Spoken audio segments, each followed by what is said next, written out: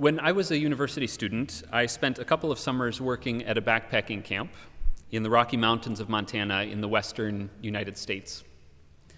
It was an isolated place. The nearest town of 2,000 people was a 2-hour drive away, along what you might generously call a road, or more precisely call a dirt track filled with potholes and boulders.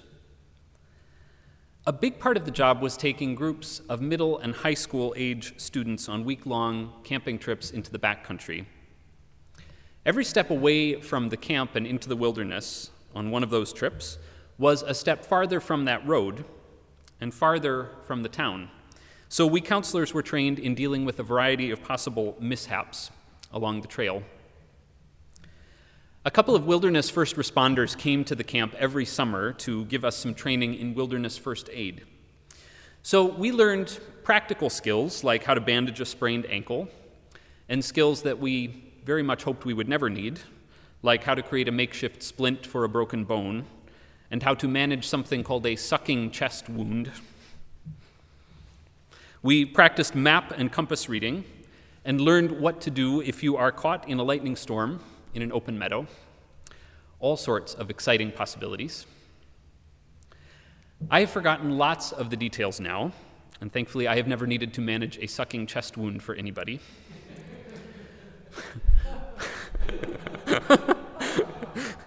But something I have never forgotten is the advice we received for if you are ever lost in the woods. Hug a tree, preferably a big one. It sounds silly, I know, and in the abstract you wonder how in the world wrapping your arms around a tree trunk could be of any use when you're lost. But I have encountered this advice now in enough places to know that it's not just some idiosyncrasy of the camp where I worked. There's really something to this. The psychologist Rollo May once wrote that humans are the strangest of all God's creatures because they run fastest when they have lost their way. I don't know enough about the behavior of other creatures, but I know this can often describe people pretty well. Whether we are lost in the wilderness or lost in our lives, we can panic and start running in all sorts of directions when we become disoriented, which seldom helps and often just results in becoming more and more deeply lost. So hug a tree, say those accustomed to the woods. Find one bigger than your embrace and wrap your arms around it. Lean into it and breathe deeply. The right path isn't going to magically emerge on the forest floor just because you do this, of course. But a handful of things are likely to happen. Your breathing will slow down. Your heart will beat a little less heavily in your chest. Your thoughts may stop racing. And that strange impulse to start running in any old direction will likely fade. And to top it off, someone might just come looking for you. That old advice came back to me this week in thinking about the 23rd Psalm. There is something profoundly steadying in wrapping your arms around something big and solid and sure. And if you ask me what this psalm is for, that's my best answer right now. This psalm has that effect on lots of us, after all, doesn't it? Whether it's spoken in a hospital room, or in a Sunday service, or at a funeral. Whether it's spoken by a parent, or a child, or a stranger, there is something steadying and reassuring about this psalm. We can look carefully at what the words say, of course. This psalm speaks of God as a shepherd who knows exactly how to tend the sheep, who knows what they need so completely and so well that they don't need to worry about it, who leads them to places of sustenance and rest and renewal, who doesn't allow them to get lost, but guides them along right paths, who stays with them not only through the lovely green pastures, but through the dark valleys as well. They are wonderful and powerful words. God is there for us in just that way, as the shepherd who knows us, who leads us to rest, who will not let us be lost, who stays with us no matter what. The words of this psalm are beautiful and strong, but in my mind they're not really meant to be talked about and picked apart and studied, so much as they are to be held onto and embraced.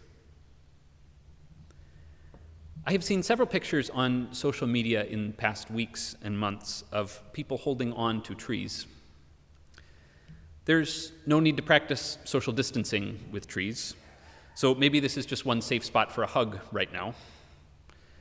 But maybe these folks also know something about the power of holding on to something solid and sure when you're lost. And we're all a bit lost these days, right? Rates of infection are slowing in Geneva, but COVID-19 cases are still rising in lots of places. Openings are cautiously beginning here. You can get a haircut now, and schools will start in some limited ways in a week. But we don't know just where this is all headed. We don't know how our communities and our economy and our world will be reshaped by the experience of the pandemic. We know there's no going back to the way things were, but we don't know exactly what we're going toward either.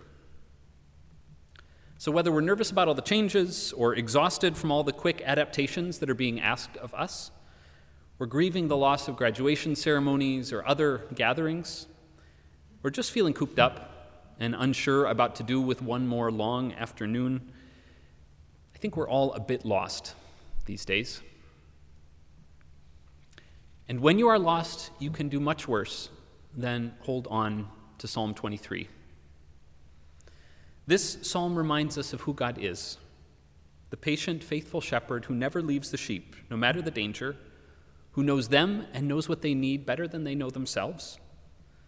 This psalm speaks beautifully of who God is for us, and when we speak it and sing it and wrap our arms around it, we might just find our breathing slowing and our thoughts racing a little bit less. We might find the gospel there in our bodies, the assurance that God is here too, and we do not need to be afraid. This doesn't make the path ahead magically appear, of course, but it may help quiet that strange impulse to run when we're lost, and it may help remind us of the sort of path that we want to find going forward.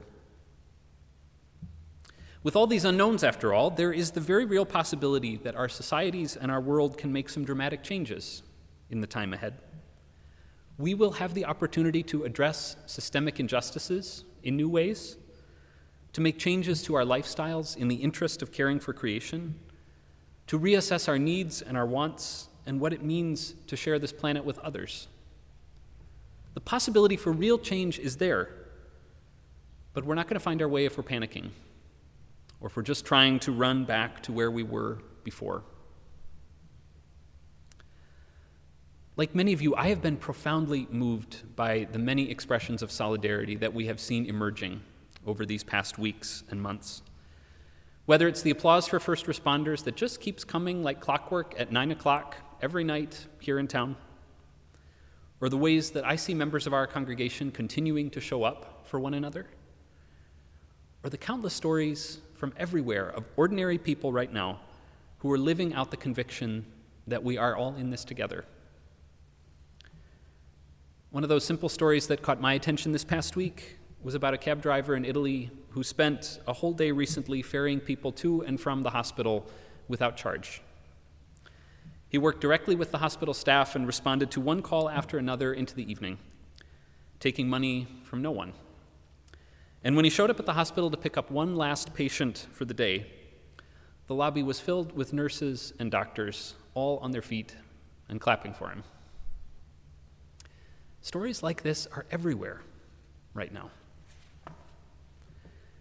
We have the possibility to live into the world differently going forward, to live with a deeper sense of common life and a shared world.